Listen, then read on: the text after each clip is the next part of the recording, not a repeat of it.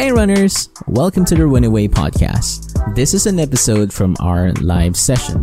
We talk about wellness and pop culture to find inspiration and a certain level of correlation. Catch us every Friday at 10:30 p.m. PST on Runaway Podcast's Facebook page for you to join the conversation. Let us know what you think of this episode by giving us your 5-star rating and your feedback on our socials. Now, on with the show.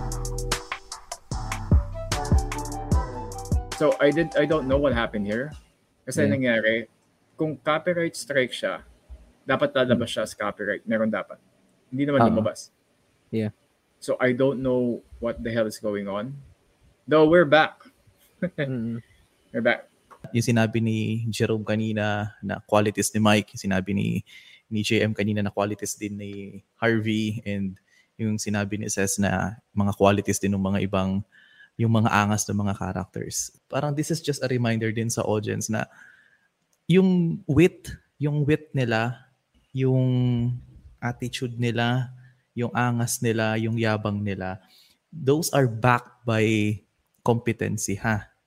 Hindi mo kayo makipagsabayin sa banter if you're not a competent person. Yun ang hindi nare-realize ng iba. If you want to portray as someone na mayabang, if you have to walk the talk. So parang ganun, na kaya magsalita ng ganun ni Harvey because magaling siya. Kaya ni Mike magsalita ng ganito kasi magaling siya. Even Lewis, given his extrinsic attitude, he's still a competent lawyer in some forms. Pero yun nga, cannot just be confident if you're not competent. Ay, yun ang hindi na re-realize ng mga tao. One of the characters din na nag-resonate sa akin is actually Lewis. Let's go into different lenses din para at least maganda din yung conversations. Kasi for sure, si Jerome kay Mike, si JM kay Harvey, o di sige, kay Lewis tayo. Bakit si Lewis? Ano ang meron sa character ni Lewis? He is not affected. He does things na kaya niya, natiwala siya. Especially nung yung nagre-reklamo sa kanya yung mga interns, yung mga associates, na bakit lagi na lang silang gumagawa ng mga writings, bakit na lang silang gumagawa ng ganito. Then pinakita ni Lewis na kaya niyang gawin lahat ng pinapatrabaho sa associates in just one night. Yung doon pinakita niya yung competence niya.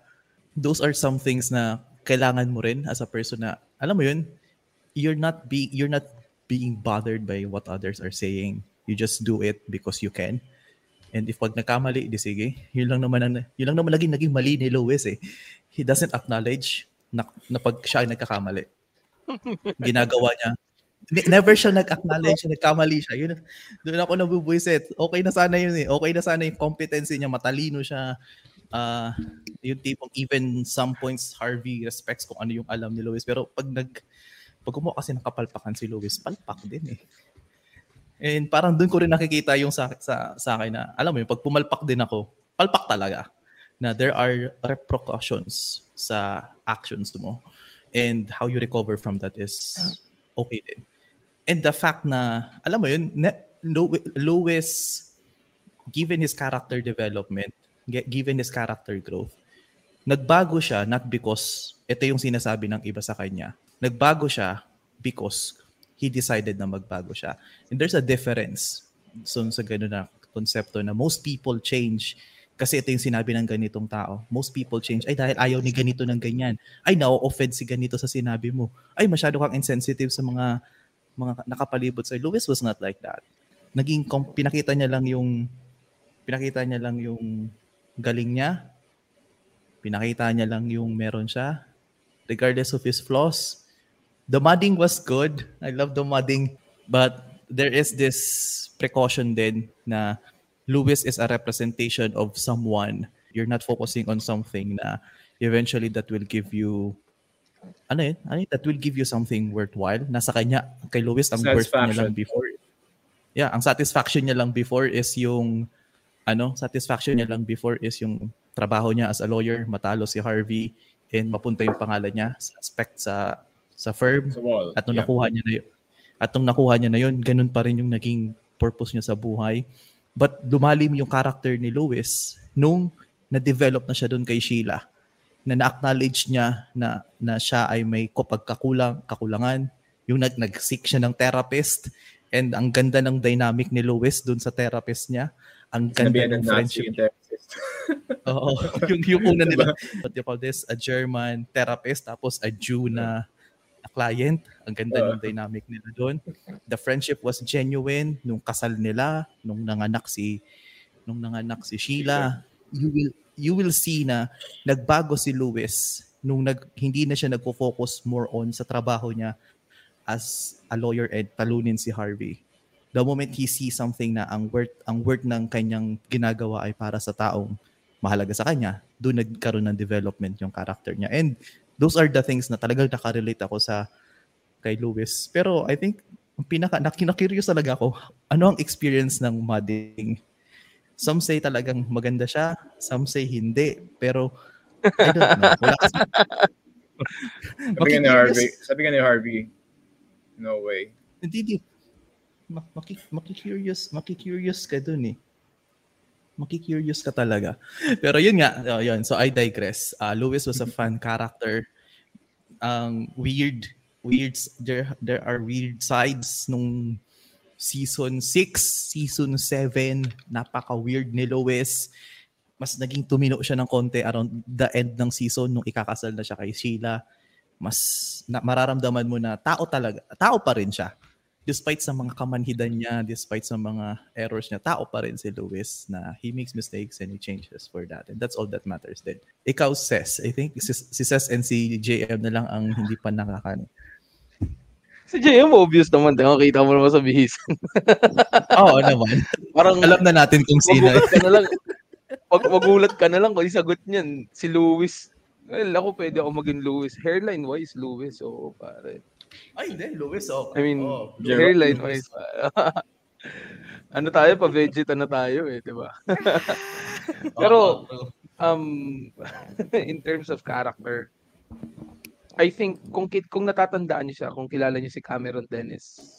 Oh, yeah. Diba? Cameron Dennis yung pinakaunang Cameron, ni exactly. Sa ugali kasi ni Cameron Dennis, parang gagawin niya ang lahat. Pero at the end of the day, para sa tama yung gagawin niya. Like, he would go all the way. Like, he would do absolutely everything in his power. Pero yung methods na gagawin niya, ang goal lang niya doon is para pa rin, sa tingin niya is tama. Right? Somewhat like Jason Todd. Kilala si Jason Todd. Kilala ni JM yan. Si Jason Todd ng Batman family. Kuha siya. Kasi si Jason Todd, just to give you a quick background, parang naging obsessed siya kay Joker and tingin niya tama yung ginagawa niya. Ultimo, parang pagpatay ng tao. Dahil tingin niya pag na-eliminate niya si Joker, everything would make sense. Everything would. Diba? Pero back to Suits. Parehas din yun kay Cameron kasi somewhat ganun kami magtotropa eh. Like marami kaming opinion, kami nila Jerome, marami kaming opinion na we would share. Copyright nga. Marami kaming opinion. We would do absolutely everything na tingin namin tama. Na tingin namin ay na pag tiningnan ng iba, kumbaga let's say for example, you're driving a straight path and then someone sees you. Tingin nila mali, tingin nila immoral, tingin nila masyado kang balasubas, tingin nila masyado kang masakit magsalita. Pero once the story has been told, once the story has been finished, they would see the reason kung bakit mo ginagawa yung mga bagay na yan. And siguro doon ako nagre-resonate with Cameron. Kasi si Cameron, di ba sabi nga nila, mas cutthroat pa siya kay Kasi si Harvey, parang nagkaroon siya ng somewhat konting puso. Diba? Nagkaroon siya ng konting heart eh. Pero si Cameron talaga, si Cameron talaga wala. Literal talagang wala. Talagang wala akong paki kung tatapakan kita as long as Pero one thing na tumatak sa akin doon is yung nag-usap sila na sinabi sa kanya ni Harvey na Cameron, I know you. You're all things, but I know you will always fight for what is right. You will always fight for the truth. Basta parang sinabi niya sa isang part. Tapos parang na-consign siya doon si Cameron. Kasi ang dinedepensahan ni Cameron doon parang kalaban nila, di ba? Parang hinahanapan nila ng butas at shit. So, isa yun si Cameron. Kasi, again, personality-wise, some of the things that I do won't make sense pagdating sa iba, lalo na kung hindi naman nila naiintindihan yung ginagawa ko. But at the end of the day, I do it for a certain goal, which I think yung ginagawa ko would be appropriate for that. May pagka-Rachel Zane ako. I don't like the character, but may pagka-Rachel Zane ako. May pagka-OC ako eh. Like, kapag kunyari naiintriga ako ng isang bagay, napapa-research talaga ako na sagad-sagaran. Na yung dapat yung research ko yung maging bida. And then sometimes, mapagkakatiwalaan mo ko. Sometimes I have that same ugali na sasabihin ko pagkakatiwalaan mo ko without basically sympathizing with the person in place na parang, hindi mo nga masasabi yan kasi nga ganito, ganyan. Tapos sasabihin ko, hindi ba pagkakatiwalaan mo ko? Parang tinatanggalan ko sila ng basis na. But anyways, those are my two things. Louis lit for the hairline. But in terms of personality wise, it's Cameron. Philip Ed screw the copper. Alright, ayan. So, dito tayo kay parang JM. So, rephrase natin yung tanong ko. Bakit si RV? Yeah, Si yeah. RV na yan. Ayan, I ito think na. when it comes to Harvey Specter kasi, the character itself came at the time na sobrang hina ko. Kasi when I was researching this, ngayon, alam ng girlfriend ko to, nung research ko to, it was way back pa, 2017. Mahina yung yung confidence ko sa sarili ko. I wasn't like this before. So, when you're looking for a role model, something, you need to have that extreme kasi. And si Harvey Specter yung nakita ko, yung pinakauna nakita ko. Why? I mean, why would I choose Harvey despite the flaws na meron siya? Kasi kung tutuusin, I want to be remembered as the person na Actually, sorry, yung sinabi ni John, pwede rin yung na yan, yung pairing na yan.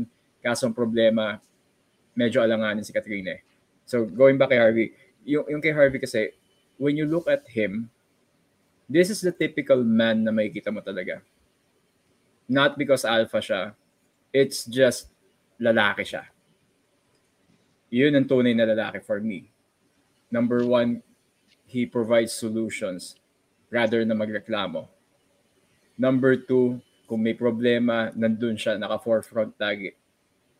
Number three, kapag magkakaroon na talaga ng problema na hindi niya kaya solusyonan, aakuhin niya yung problema and even yung consequences. Yun ang pinaka-importante, accountability. And number four, tignan mo kung paano siya makipag-usap sa babae or anyone else na tinatry na i-charm, regardless if it's dating, regardless if it's kukuha siya ng bagong client, or even kay Jessica. Nakita mo yung kay Jessica, di ba? Parang niloloko niya. Nung paalis si Jessica, wow, Jessica Pearson. You're such What are a you doing, beautiful Harvey? lady. Stunning. Jessica. Ganun, parang alam mo yun, talagang marunong siya. Pero I think yung pinaka definition talaga nung kaya ko nagustuhan. Nakita mo yung pinost ko sa Instagram. Lagi kong pinopost tong clip na to eh. Yung inside house interrogation nila kay Harvey Specter. Yung parang sinasabi sa kanya ni Jessica na nahihiya ka bang aminin that you care about everyone inside this room or in this company? Anong sagot niya? Doesn't matter. Kasi parang yun ang iniisip nyo. Bakit? O sige, yun ang interpretation nyo. For me, wala lang. Pero sa loob-loob niya, yung sinabi niyo caring makes you weak. You think they care or they think you care, they'll walk all over you, which is 100% true sa mundo ngayon. Most of the people will take advantage of each other lalo na kapag sobrang accommodating, kapag sobrang tumutulong ka. Why? Kasi they find that as a sense of weakness sa'yo. And you have total opposite katulad ni Harvey Specter na totally emotionally closed off. Doon ako hanga sa kanya. There's another clip na kausap niya si Mike. Pumasok si Mike doon sa unit niya and then nagtanong si Mike sa kanya, Harvey, what is your secret? Because you seem to be able to segregate your love life nga and not being affected dun sa trabaho mo. It's simple. Sabi niya, I have my personal life here. I have my business there. I don't mix them up. Pero yung pinakahuli niyang advice nun, Mike, if you want to be a good lawyer, I could help you out to be a good lawyer. If you want to know more about love, I am not the person for that. So hindi. So I hope that answers the question. And kung secondary naman ang titignan natin, I think yung secondary ko would be Jessica. Kasi gusto ko din ng ganun. Gusto ko yung sobrang alpha na babae. Dahil kaya niyang kontrolin lahat. Hanggat maaari. Pero hindi siya yung tipong sobrang interfering sa ginagawa mo. But once you do cross that line, yari ka sa kanya. And nakita niyo yung ginawa niya kay di ba? Doon sa British guy. Nung tinatry na yung hostile takeover yung yung firm nila. Yeah, and there it goes. 49-50. Talagang hindi siya magpapabudge kahit kanino.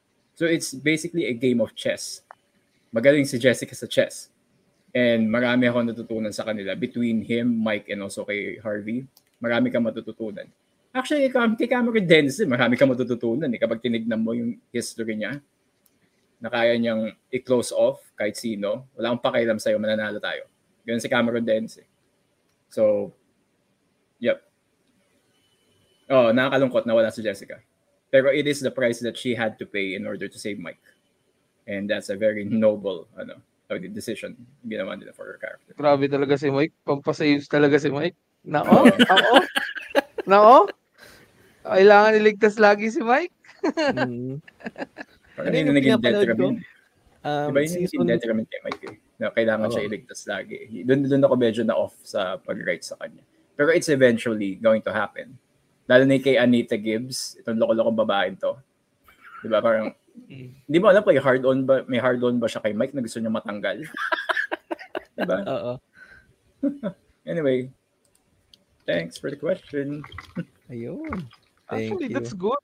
The insight ni parang JM, like, it really resonates. Like, paano ko ba explain to? Like, lahat tayo nasa corporate industry. Right? Lahat tayo nasa corporate world. Mm-hmm. And if you really think about it, based sa sinabi ni parang JM, the perfect example of a working alpha is pretty much si Harvey Specter. I don't do bullshit. I do work as best as I can. And then at the same time, hindi ako magbibigay ng advice on something na hindi ko kayang gampanan. Kung hindi ko yung specialty, ba't kita tutulungan? Regardless kahit kaibigan kita o hindi. Diba? Nakakatuwa. Kasi, alam mo yun, parang wala akong makita sa suits. And I think, andito kasi asawa ko. Siya kasi yung nag-introduce sa akin and nung, di ba parang kinikwento niya sa akin yung storyline. Parang alam mo yun, parang wala akong makitang magkakaparehas ng ugali. Like, let's say for example, somewhat may pagkaparehas na loving, caring, mga ganyan, professional. Pero at the same time talaga, bawat character sa Suits is very unique. Hindi siya yung traditional na series na like let's say for example Friends na tatlong tropa mo sabog, tatlong tropa mo hopeless romantic, tatlong tropa mo seryoso. 'Di ba? Doon sa Suits kasi may may iba't iba silang specialty.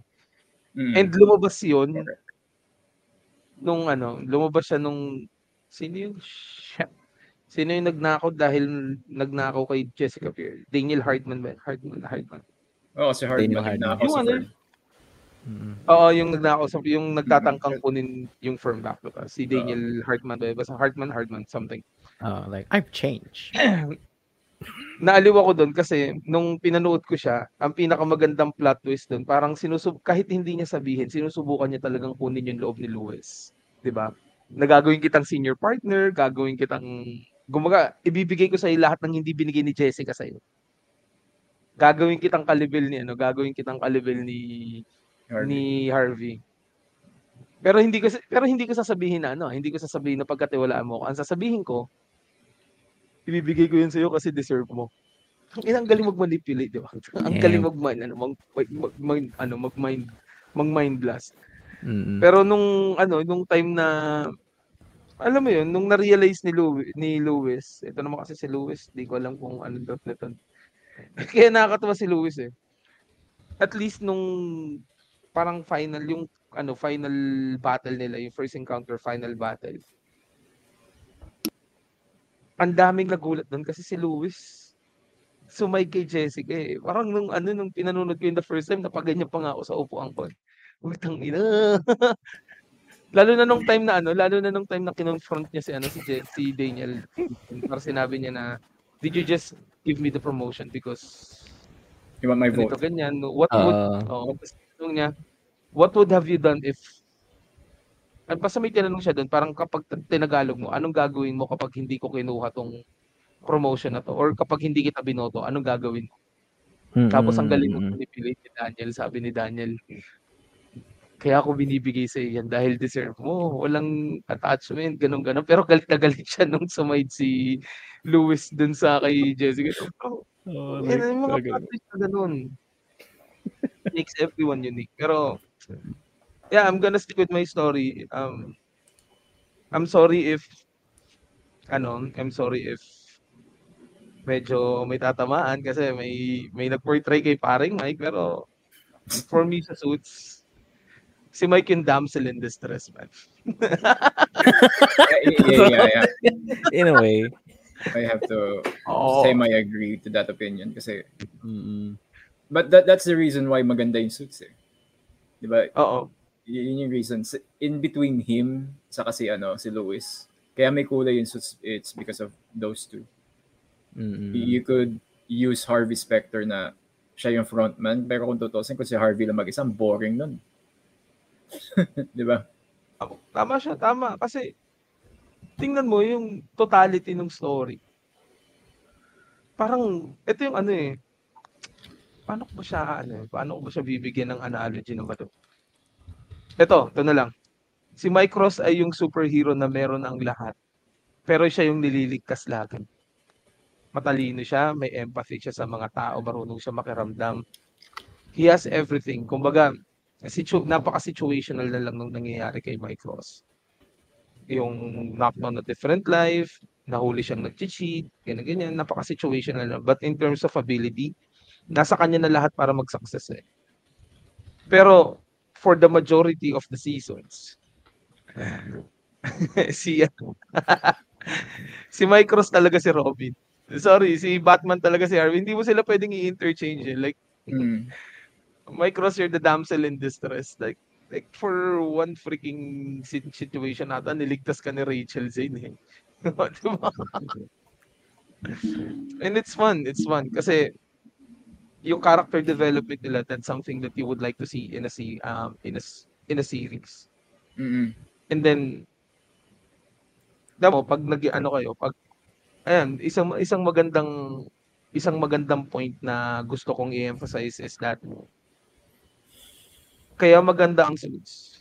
One of the reasons is because tingnan mo, pag nag-share tayo ng experience natin, like kay paring Jerome, kay paring PJ, kay paring JM, we are all very passionate dun sa mga character. Like, at a certain level, we really do understand the perception na meron sila based dun sa character na pinoportray nila. And we try as much to put that into a personal perspective. Kasi yeah, solid work, man. Ikaw Mike Ross, like, I'm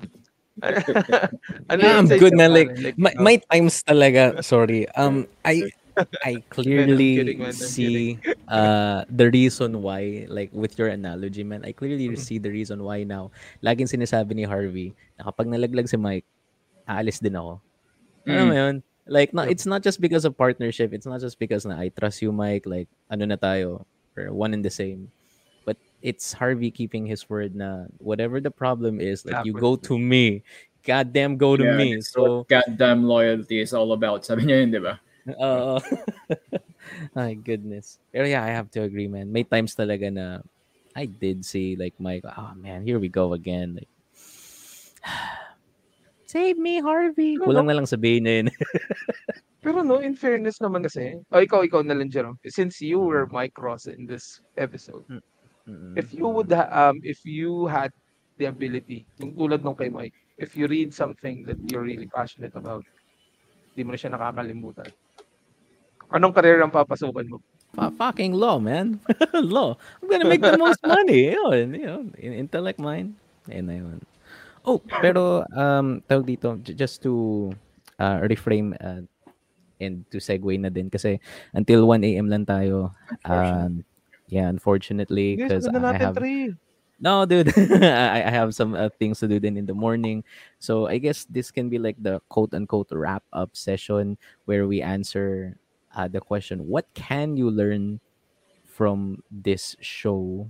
So tig-tatlo tayo, kahit ano lang, like bullet points or short explanations. Siyempre, pwede tayo mag-start with PJ, dude.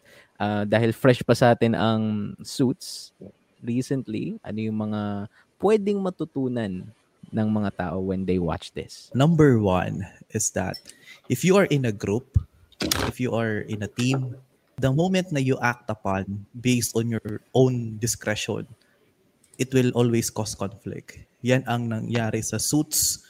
Every episode, every conflict. If you are in a team, kapag nagsarili ka ng desisyon, magkakaroon ng conflict yan.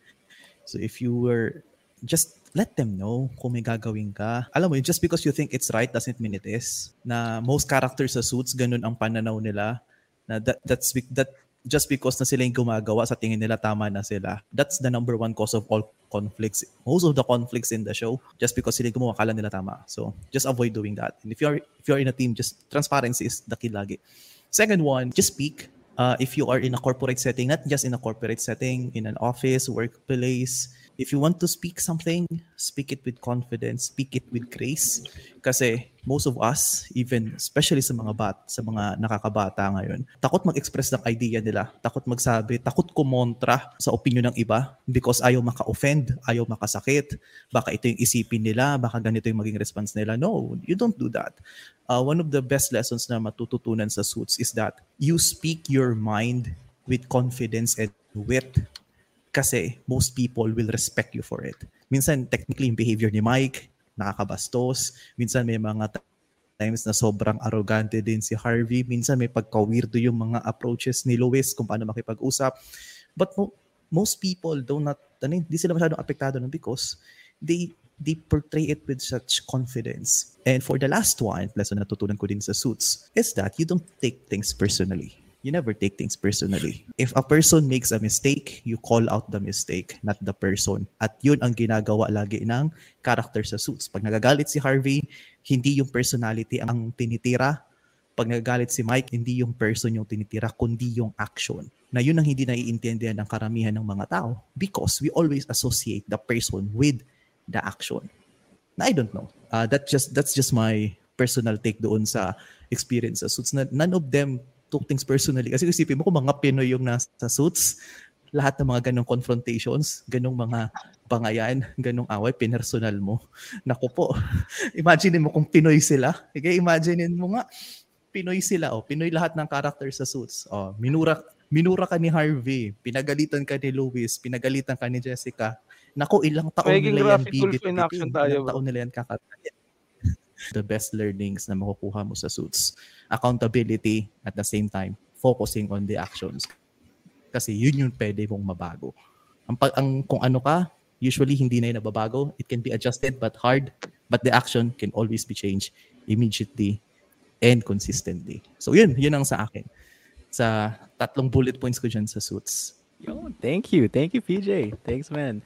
Ikaw, Ses, ano yung mga 3 bullet points mo when it comes to watching? Sorry, mali yung closing statement ko. Ay, sige man, go. Sorry, mali yung closing statement ko pala before, I rest my case. Ayan, okay na. Thank you. Wordplay! Wordplay! Dapat talaga may bell na ako dito, ang wala. Ay, that was fun. I guess 3 bullet points for me would be very straightforward. First off, being professional is not easy.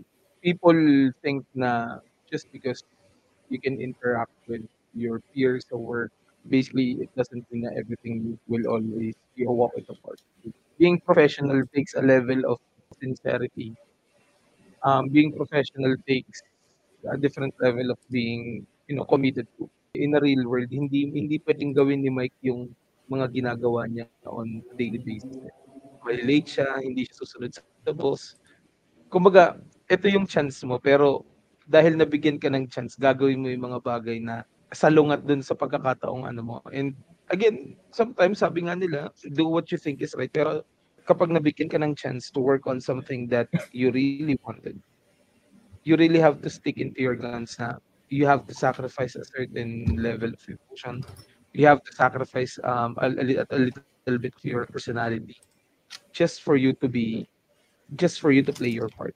Second thing is attention to details. Pag nanood ka ng Suits, kapag naintindihan mo yung mga storyline, naintindihan mo yung sinasabi nila, not on the technical side, but on a, you know, on a viewer standpoint, pag naintindihan mo yung kwento, I honestly believe na tumataas yung attention to detail mo kasi masyadong detailed yung kwento nila eh. Kapag hindi mo naintindihan, pwede kang mawala kagad sa story. Like kunyari, pinanood mo siya ng season 2. Like, let's say, I'll give you an example. Panoorin mo ang Suits ng season 2, ay trust me when I say this, maguguluhan ka.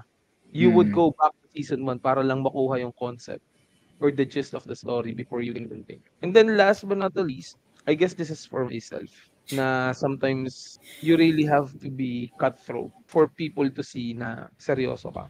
Sometimes kasi kahit ipakita mong seryoso ka, yung tipong maayos ka magtrabaho, maayos kang makitungo, sometimes it's not enough. Sometimes you really have to be cutthroat na you have to give them like a stern side of your personality for them to really see na I'm dead serious.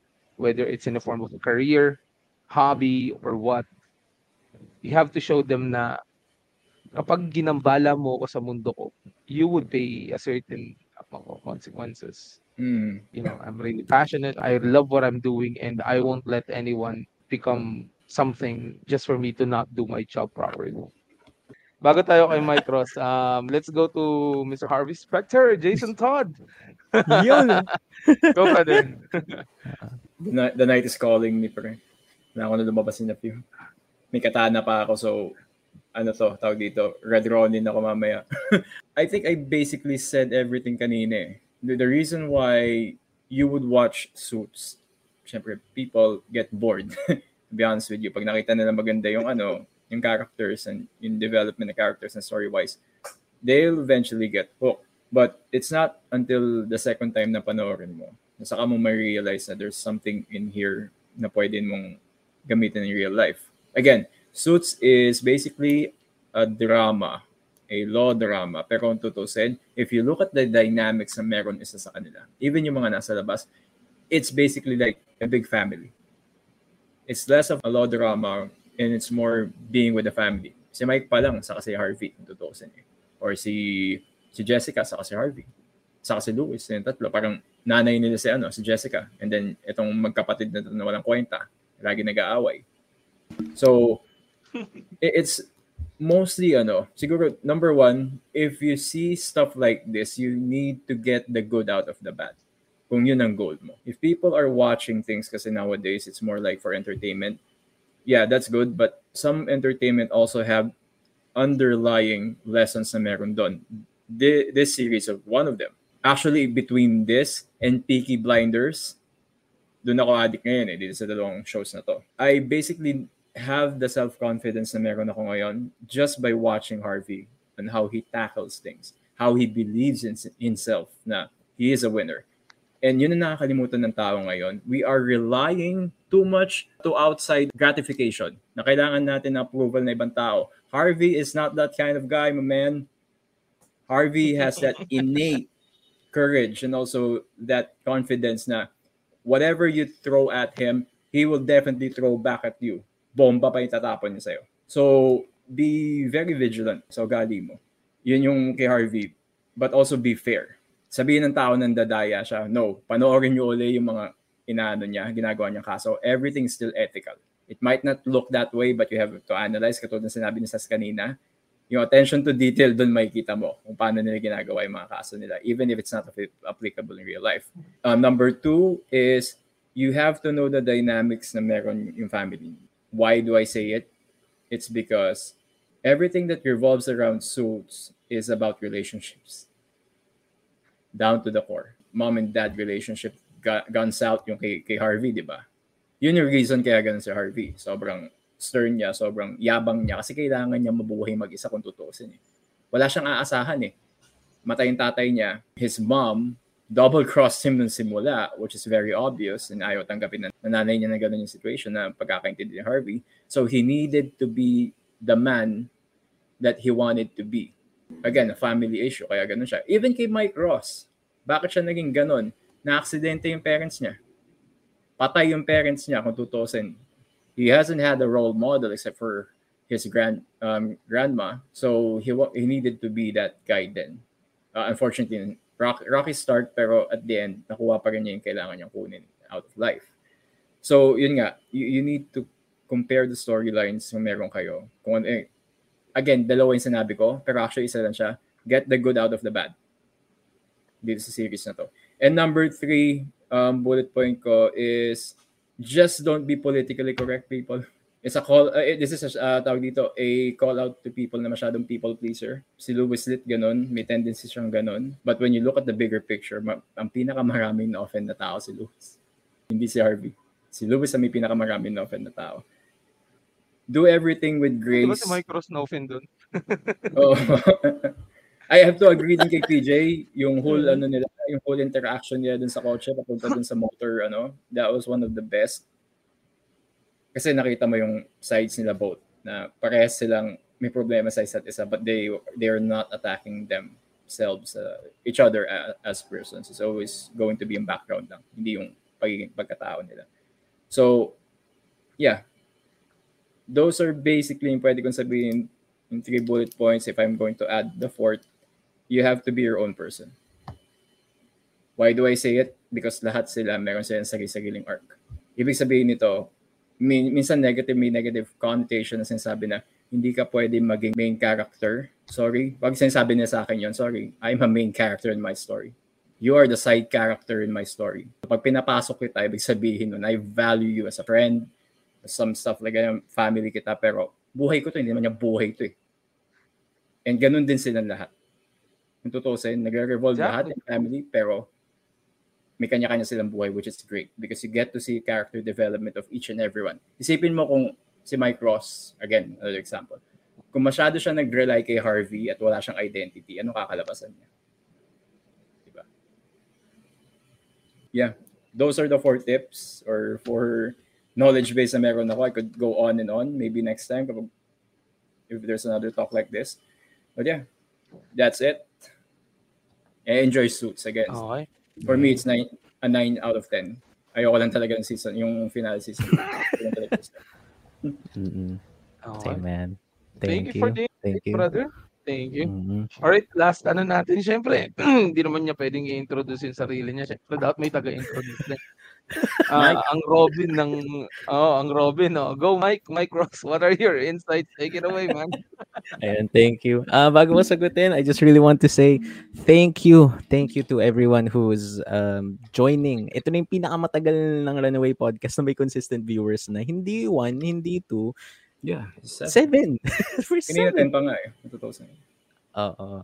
I really want to share some love lang muna, no. 1, Tresha, thank you. Thank you for being here. Thank you for sending stars na mapupunta din kay Ces eventually. Support her.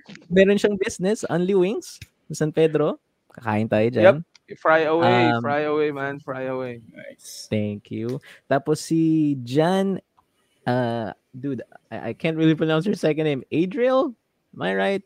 Pero John like this... Adriel. Yeah, Jan Adriel. He's the guy behind Para Kanino podcast. Dude, thank you so much for participating, showing love. Thank you, man. Next ka na. Magla-live ka na din. Thank you, dude. Thank you. And here we go. Siguro, I agree with everyone's take. I really do. And this is one of the reasons why I was really excited to have this. Kasi, we get to enjoy what we love. With the 7 people we're watching with. Yeah. So just to make it quick lang, number 1, you have to figure out your leverage. Kasi once you figure out your leverage, you know what you like, you know what you're good at, and probably it will lead you to answer the question, who am I? Anong identity ko? Identity. Yun. Okay. Number 2, appearance matters a lot. Sa mga viewers na ngayon pa lang nag-tune in, there was a story that JM told kanina sa Conquest, like he was wearing a suit and everything. Keep this in mind. If you look decent, not just for job interviews, but your style, nobody will question you. If you Yep. look like, if you're wearing a It's suit, true. no one will question you. Appearance matters a lot. And then, of course, number 3, keep a level head no matter what. You have to remain calm. You can be Lewis at times, okay, no problem. You have to own your mistakes, pero you have to keep calm in stressful situations. Go So Muddy. figure out, yeah, so figure out your leverage. Appearance matters a lot. Keep a level head no matter what. FAK, keep these 3 things in mind so nobody will fuck with you. Fuck with you. All right, yun lang. Aragis na natin. Wordplay, ang galing. Abbreviation. Ayun.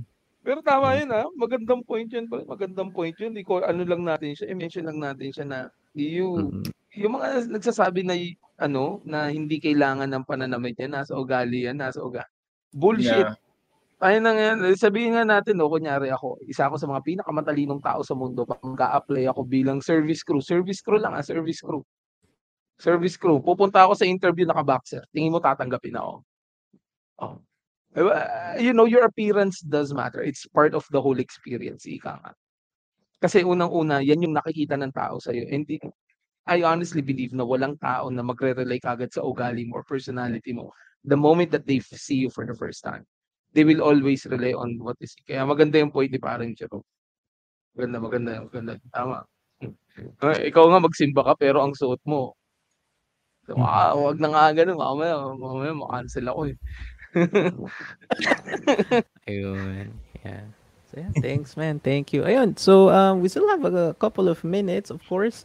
I'm gonna open the floor to PJ. Dude, I love your content. I've been supporting it for a while, but please do tell us where to find you and how can we support you, man. Ay, thank you. Nakalimutan ko pala sabihin kanina. Thank you din for inviting me to this one. Super enjoy. And I think na-inspire mo rin ako mag-live. Maybe ang ila-live ko in the future. I don't know if nasa line-up mo because I was planning to do How I Met Your Mother. Says ayun na. So if you're interested, so you can be a part of that. So thank you again. So yun. And also to add sa sinabi ni Ces and yung sinabi nyo, appearance does matter. And actually, your appearance reflects your personality kasi if maganda ang nasa loob mo, lalabas yan.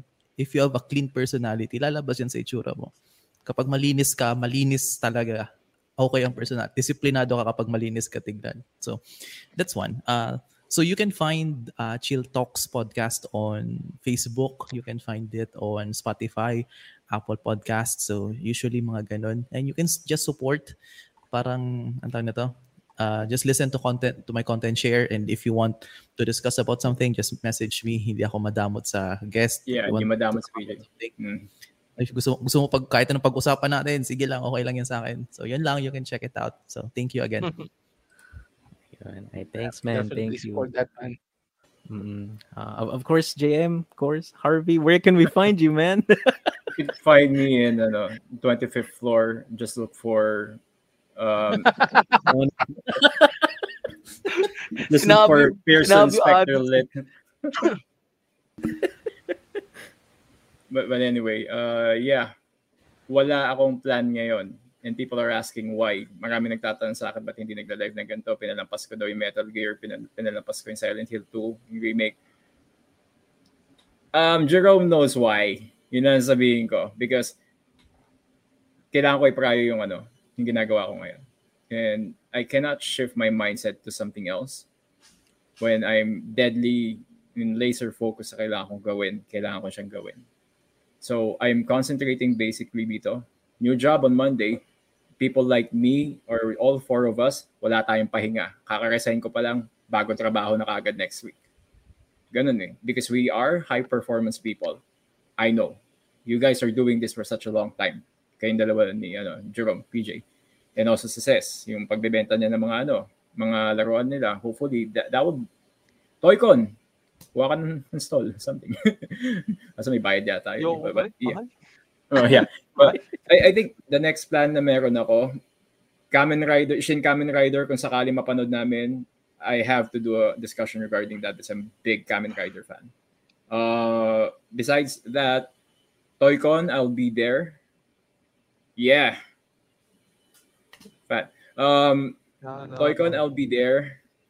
Day 2, magka-cosplay ako sa Jason Todd, Prince of Gotham.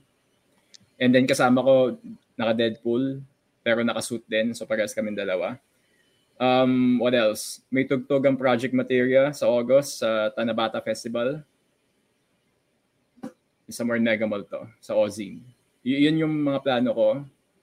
And I think kami ni PJ, hopefully pagdating niya dito, libre kita pre. Ako bahala sa'yo. So, Harvey Specter, I guarantee mo. Yeah, I'm gonna give you a Macallan 1980s pre. Sagot ko sa'yo. Daling ka sa bar. But yeah, I'm very happy na nandito. Nasa ba si PJ?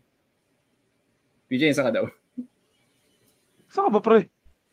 You can find me in Daet, Bicol. Camarines. Oh my God, you're a Bicolano, bro. You're a Bicolano. I'm a Bicolano as well, bro. Oh, Bicolano ka rin. Nice. But, yes, sir. Yes, sir. So, Synchronicity. Layo pala ng Daet. Oh, man. Sobra. Just very, very, din. To add, yung sinabi mong dress well, it is true. Kukwento ko na lang din yun nung pumasok ako ng Conquest. Day 1. Actually, PJ, you could ask Rachel about this. Pumunta ako sa day 1 ng Conquest. And then actually, pumasok ako sa opisina. Kung anong suot ko sa office, dire-diretso na ako sa Conquest. So, nakasuit talaga ako. Pula, yung loob ko. Yung polo ko sa loob. Yung dress shirt ko. Never akong hinarang ng kahit sino. Also, I have a couple of facts na rin na when I look at people, kilala ko sarili ko. And you have to look confident regardless kung sino kaharap mo. Whether it's a guard, whether yung may-ari ng convention, you have to look confident. Shake people's hand. Ganun ang ginagawa ko basically. So, yeah, dress well is important. But you also, to be the man, you have to know to play the man. Becky Lynch. Woo! Yung gano'n. Manin show you. Anyway. Manin show you. So, yeah, enjoy suits. Pre, ako naman sabi sa inyo. If you want to talk about this again, my channel, definitely. But I think if you guys watch Peaky Blinders, that's here. A better one. Nakita mo yung dissection, di ba, ni Thomas Shelby kung gaano ka powerful siya. That's something worth talking about, especially right now. Itong panahon na to. Dahil nakakalimot na yung mga lalaki maging lalaki, kung tutusin. Visit Hour Discussions on YouTube. Kung gusto nyo panoorin yung mga rants namin about Marvel, nandun. Kung gusto nyo panoorin yung mga fucking multiverse. By far sa mga Marvel fans din No, not Marvel fans, MCU fans. Marvel fans tayo, kung tutusin. Okay. Cinematic Universe, yun sa akin. MCU fans, okay MCU fans, okay si Guardians of the Galaxy 3. Medyo maganda yung Guardians of the Galaxy. Maganda yung Guardians. Pero tangina naman. Yun yung last. Bakit yung last. bakit ginanon yung Quantum Mania? Mga putang ina. At ganun ang Quantum Mania. Sabihin ko lang din, singit ko lang din, sorry. Yan na yung last. Me, being a Batman fan, it takes a lot para hindi ko panoorin yung Flashpoint o yung in The Flash. Wala akong balak panoorin yung The Flash. Masyado siyang hype eh. Hinipe lang naman siya dahil kay Keaton. Kay Michael Keaton lang talaga. And that stupid CW grade na CGI. Oo. Yeah. Shit. Pero maganda yung ngayon, yung Secret Invasion. I think yun ang magandang reviews ngayon. Secret Invasion ni Nicolas Cage. Yung ngayon. Ni Nicolas Cage. Na-invite na talaga tayo ni Nicolas Cage. Na-invite na tayo. Meron na ba early reviews ng Secret Invasion, almost the same early reviews din ng Guardians 3. masyadong seryoso daw, kaya hindi nagugustuhan ng iba. Pag ganun ang comment, ay for sure maganda yung portrayal nila sa ganun. Lagi naman nilang nag-iba na reklamuhin kapag seryoso eh. Doon ako napipikon eh. Ano ba gusto nyo? Gawing comedy? Gawing Thor, Love and Thunder? Lahat ng mga bagay-bagay? Nagagalit na naman ako. When it comes to a debate, sige. Magla-live ako mamaya sa channel ko kung sino gusto makapag-debate. But anyway, thank you so much, Jerome and also Ses. PJ, alam ko medyo late notice to. Nasama kita dito, but it's quite a pleasure talking about Suits. And again, 9.5 for me. Highly recommendable. Habang nasa Netflix pa, or you go ahead and find it somewhere else. Another recommendation is, yun nga, Peaky Blinders and also Reacher. Yeah, Reacher is actually good. Reacher is good. Yan, next time, pag-usapan natin kung may interest. Yan. Ayan. Thank you, kung gusto niyo naman ng series na maiba, ano ba series na mare-recommend mo, Jero? Ano ngayon eh? Suits lang talaga ako ngayon man eh. Peaky Blinders. Demon Slayer. Peaky Blinders.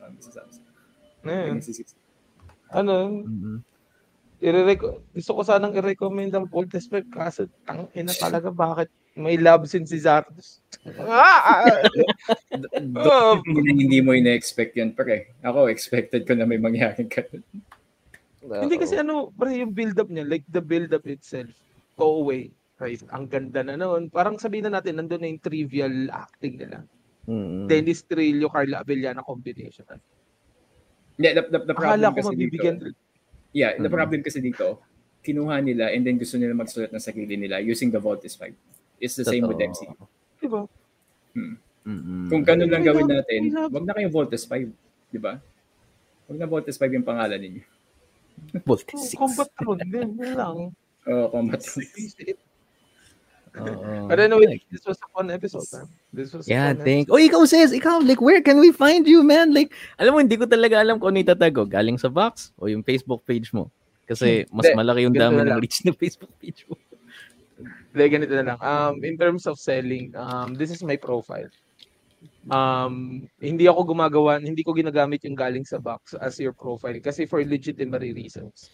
Gusto ko as much as possible kapag bumibili kayo sa akin on a personal, like kapag nag-interact kayo sa akin, pwede nyo makita yung mga pinagkagawa ko, pwede nyo ako ipa-vouch, pwede nyo ako ipa-check. Kapag ando na yung security nyo na legit ako, na hindi ko kayo lolo. Kasi usually may mga usually may mga nagbebenta na magaganda yung pages, like 1,000 going to 5 digits. Unfortunately, hindi nakaka-deliver and then masasira lang yung pangalan. So why not just have it on my end? I-add nyo ako, video call nyo ako, hindi kayo mahihirapan. Hindi pa ako mahihirapan ma-manage ng dalawang page. Ayun, so pag sa toys, usapang laruan, personal, this is, mga pinangko-comment ko, add nyo ako, follow nyo ako. I have about 4.5 followers already. 4.5k. Nagulat ako. Congrats. Kaya kinukonsider yung mga kalokohan ko. So, follow nyo lang ako. Pag umabot tayo ng 10k, mabibigay ako. Yun. Pero yung mura lang. Yung si Cloud boy, si Cloud. Yung ulo ni Cloud. Pero okay lang yan. Pero kidding aside. For Cloud. Ayan. Pero kidding aside daw dito. Yung precious kay 7 search Cloud na yan. Pero kidding aside, I am not fired. So we are not fired. Yay. Ano lang talaga, sadyang nag-side quest lang kami mga co-host tsaka ng main host namin na si Parang Jerome. And you can expect na for the coming episodes, we'll make sure na, we'll give it justice. So, Runaway Podcast dito sa personal profile ko. Galing sa box din, nadamay ko lang siya. Ayun, maganda pakinggan. But anyways, yun lang. Facebook, Instagram din lang naman ako active. And then of course, if you are currently looking for anything na specific in terms of laruan or any collectibles, just message me and marami tayong sources niyan. So, ayun. Thank you. Ikaw parang dyan sa kanila mahanap. Ayun, of course, Runaway Podcast. Pero truth be told, nasa Jerome Paul Vlogs ako. I'm literally everywhere. You can Google me. Yan yung pinaghihirapan ko for the past 6 months. Para wala na magko-question. Sino si Jerome? Sino si Paul? Sino si Jerome Paul Casimiro? Yun yung host. Jerome Paul Vlogs, Facebook, Instagram, YouTube, Spotify, tapos TikTok. Yan, mag-1,000 followers na ako sa TikTok. Ano naman yun? Parang extension siya ng Runaway Podcast pero more on a personal level. More on my experiences and stuff. And of course, giving love dun sa audience natin. Follow nyo si Para Kanino Podcast. Ayan. Yung business ni Tresha, I forgot the name, man. Ng Unli Wings. Fry away yun. Fry away Unli Chicken. Unli Chicken siya literal po rin. Unli Chicken. Yun. Ay, ano pala? Wait lang. Sa mga nanonood, support nyo kasi hindi to pinopromote ni Jerome pero hindi ko alam kung bakit. But this is one of the talent ni Jerome talagang na-amaze ako kasi is actually really talented when it comes to his voice. Ang ganda ng pag-modulate niya. So, meron siyang skit din sa Jerome Paul Vlogs na nagvo-voice over siya. So, from Megatron to certain characters sa comics like from Cartoon Network, mga ganyan. Support nyo. Like, pag nag-share siya, i-share ko naman yun. Palawakan niyo para marami siyang gano'n, para ma-pressure siya na gawin yun, di ba? Alam mo, pressure siyang gawin yun kasi. Nagkakaroon siya ng gawain. Pag nagkaroon siya ng gawain, kailangan niyang gawin yun. Kasi siya si Mike Cruz. Right. So, kailangan niya tapusin yun. Kikita tayo dyan. Ayun. Thank you, brothers. Thank you, JM. Ayun. So, yeah. Thank you guys for tuning in to the first ever revamped format of Runaway Podcast. Thank you, PJ. Thank you, JM. Thank you, Ses. And thank you to our audience, man. Thank you so much for all the love, especially na nag-hiatus kami. We love you. We support you. And please do run away with Runaway Podcast. See you guys next week. Bye-bye. Wala pa tayong outro song, no? And that's it for this episode. Join the conversation every Friday at 10:30 p.m. PST on Facebook. To know more about wellness, listen to the rest of our content. Subscribe to the podcast, share the podcast, run away with Runaway Podcast.